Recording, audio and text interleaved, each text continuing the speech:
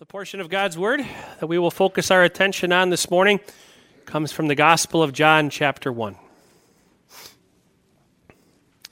Now, this was John's testimony when the Jews of Jerusalem sent priests and Levites to ask him who he was.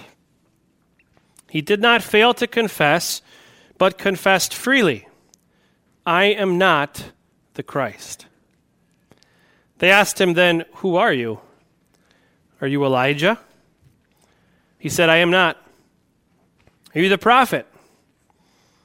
He answered, "No." Finally, they said, "Who are you? Give us an answer to take back to those who sent us. What do you say about yourself?" John replied in the words of Isaiah the prophet, "I am the voice of one calling in the desert, make straight the way for the Lord." Now some Pharisees who had been sent questioned him, "Why then do you baptize if you are not the Christ, nor Elijah, nor the prophet?" "I baptize with water," John replied, "but among you stands one you do not know. He is the one who comes after me, the thongs of whose sandals I am not worthy to untie." This all happened at Bethany, on the other side of the Jordan, where John was baptizing. The next day John saw Jesus coming toward him and said, "Look, the Lamb of God, who takes away the sin of the world." This is the gospel of the Lord. Please be seated. Let's pray.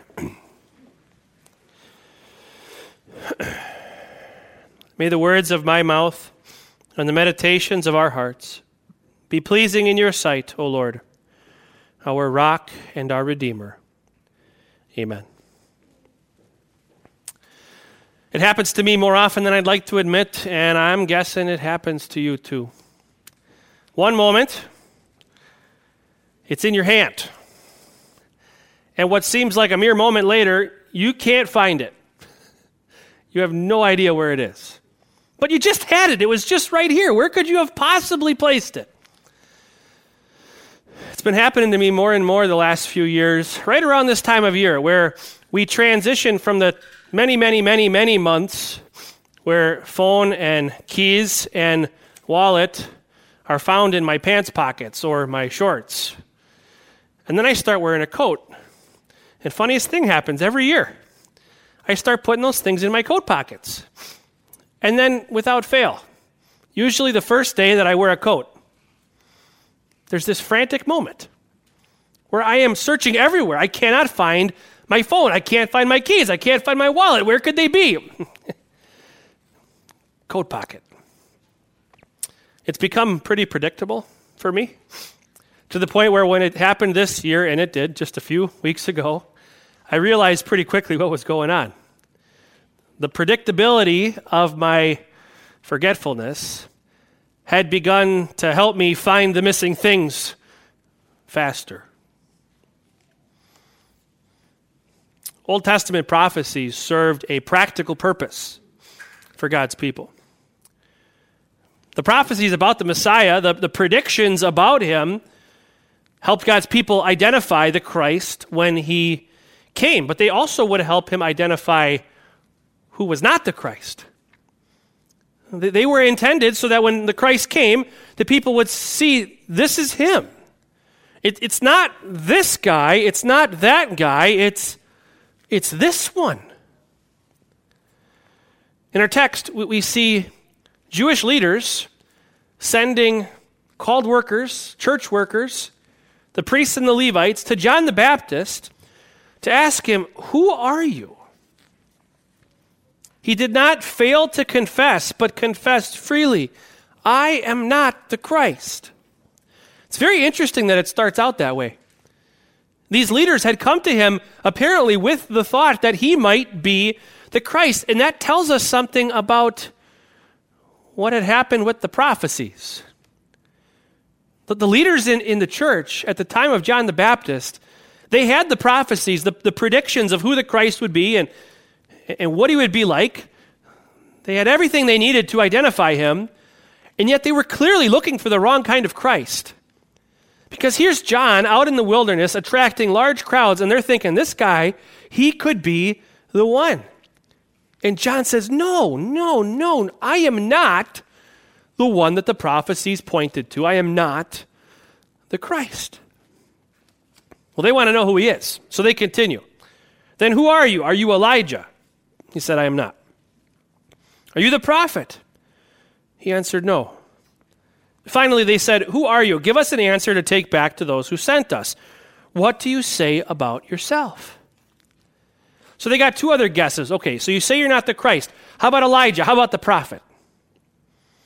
Let's start with the prophet, because that was one of our texts for today. Through Moses, God promised his people that he was going to send a human Messiah. If they hadn't understood it by that time, God wanted them to make sure that it was absolutely clear, it's going to be from one of your brothers. I'm going to raise up another prophet greater than Moses. It was a prophecy about the Christ, once again. So when John the Baptist says, no, I'm not the Christ, no, I'm not the prophet, he's really saying the same thing. I am not the Christ. But then there's this Elijah question. And this one's interesting. We actually saw this last week. At the very end of the Old Testament, in Malachi chapter 4, at the very end of the book, very end of the Old Testament, through the prophet Malachi, God promised to send this one who would prepare the way for the Messiah, the second coming of Elijah. And Jesus himself tells us that John the Baptist was the fulfillment of that prophecy. That he was the one who came in the spirit of Elijah to prepare the way for the Christ. So why in the world, when they ask him, are you Elijah, why does he say, I am not? This is insight into how the Jewish leaders viewed the prophecies, not just about the Christ, but about the forerunner for the Christ. They had that one mixed up too.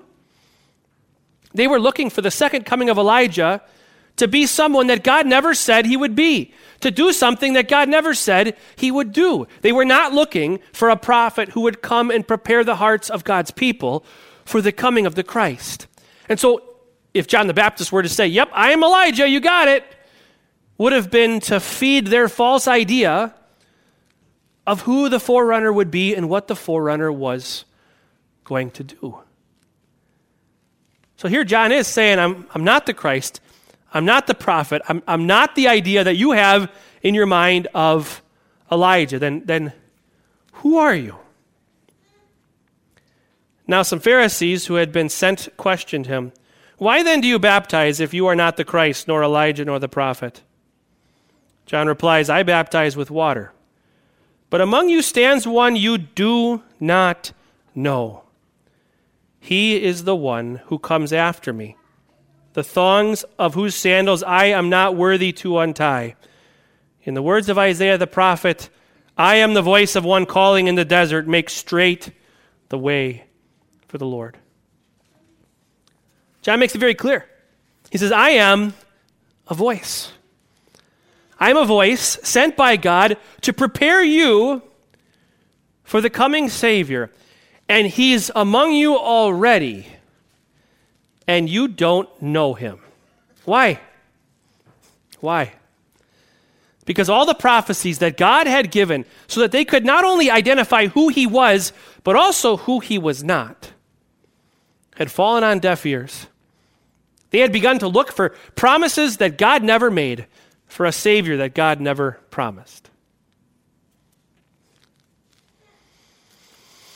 Christmas is almost here. Just a few days away. Less than a week. We'll light that center candle, too. I'm sure you've been scurrying around, preparing yourself. This is the last week of Advent, so hopefully you're done preparing. Usually our preparations start with putting up a tree, and then maybe we add a little seasonal decor to every room in the house. The living room gets a few touches, the kitchen gets a few touches, maybe even the bathroom and the bedroom get a few touches to make it more Christmas-like. Maybe this week you realized that you've been focusing on things that really aren't what Christmas is about. Maybe this week you realized that you needed to focus once again on the real meaning of Christmas, Jesus. And so that's why you're here today, or that's why you're watching online. Maybe there was that realization this week that you've been focusing on all the wrong things, and so here you are. Or maybe that's not you at all. Maybe you've been focusing on Jesus the whole month of December, the whole month of November before that. Maybe you've been in God's Word daily on your own and joining us for midweek services and weekend services, whether you're at home or here in person. You've been focusing on Jesus, the reason for the season, the whole season long. And that's why you're here.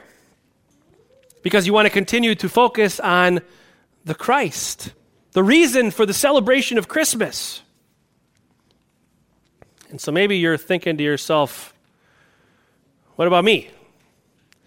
What does this message have to say about me? I'm not like those Jewish people who forgot the Pharisees or who forgot the prophecies and couldn't identify the Christ, the ones who had him standing right in their midst and didn't recognize him. That's not me. Well, here's a little test to see if you've been perfectly preparing for Christmas. You ready?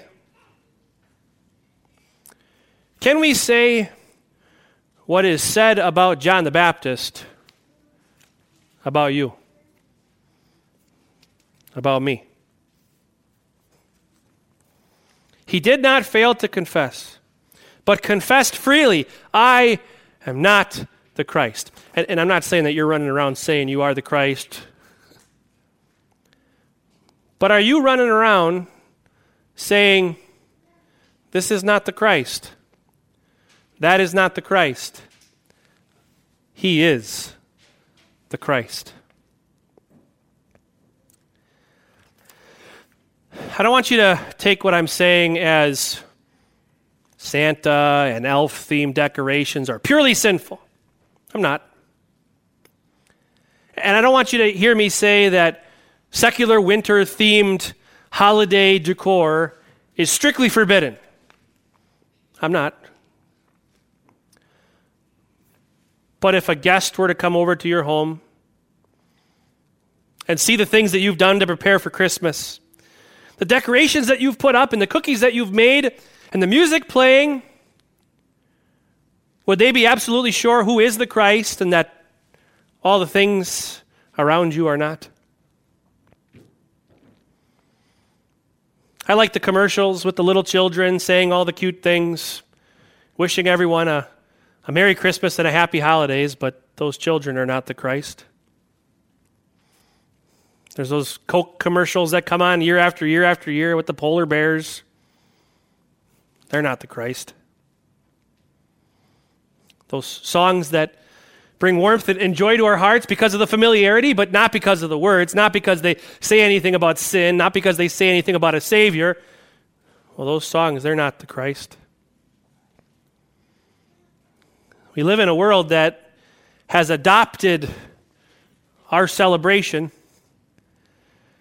Now a world that's trying to distance itself from our celebration. It's not Merry Christmas anymore, it's Happy Holidays. We could say Happy Holidays, right? Because there's more than one. There's New Year's too. But does your preparation, does my preparation, do the things that we do to get ready for Christmas, do they communicate, do they confess clearly, these things are not the Christ? It's not about the cookies, it's not about the roast, it's not about the tree, it's not about the lights, it's not about the music, it's not about the family time. These things are not the Christ. Jesus is the Christ. Do you communicate that well? I know I often don't.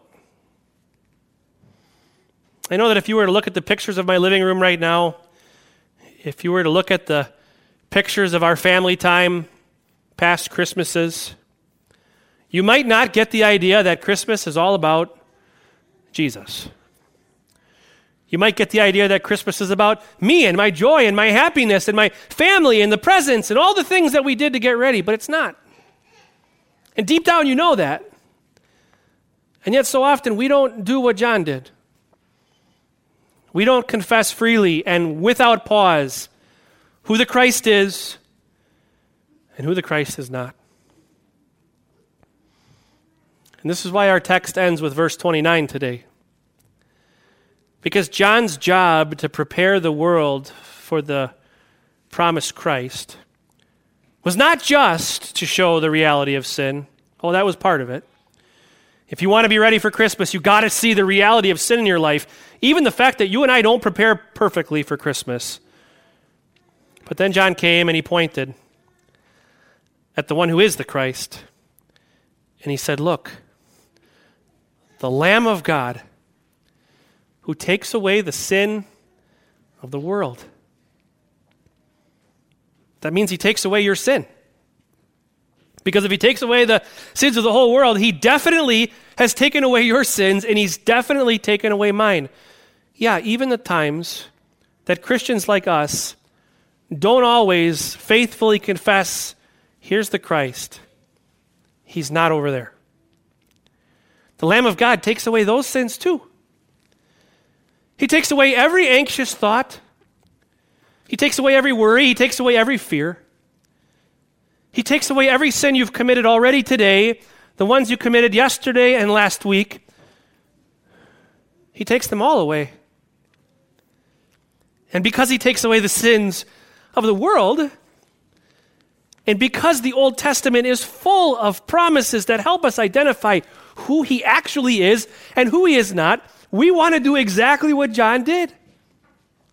We want to make sure that everyone around us, whether it's close family, neighbors, or distant relatives who live far off, we want to make sure that they understand the Lamb of God who takes away our sin, takes away the sin of the whole world. We want to make sure that everyone knows as we confess that Jesus is the Christ, the Son of the living God, the Lamb of God who takes away the sin of the world.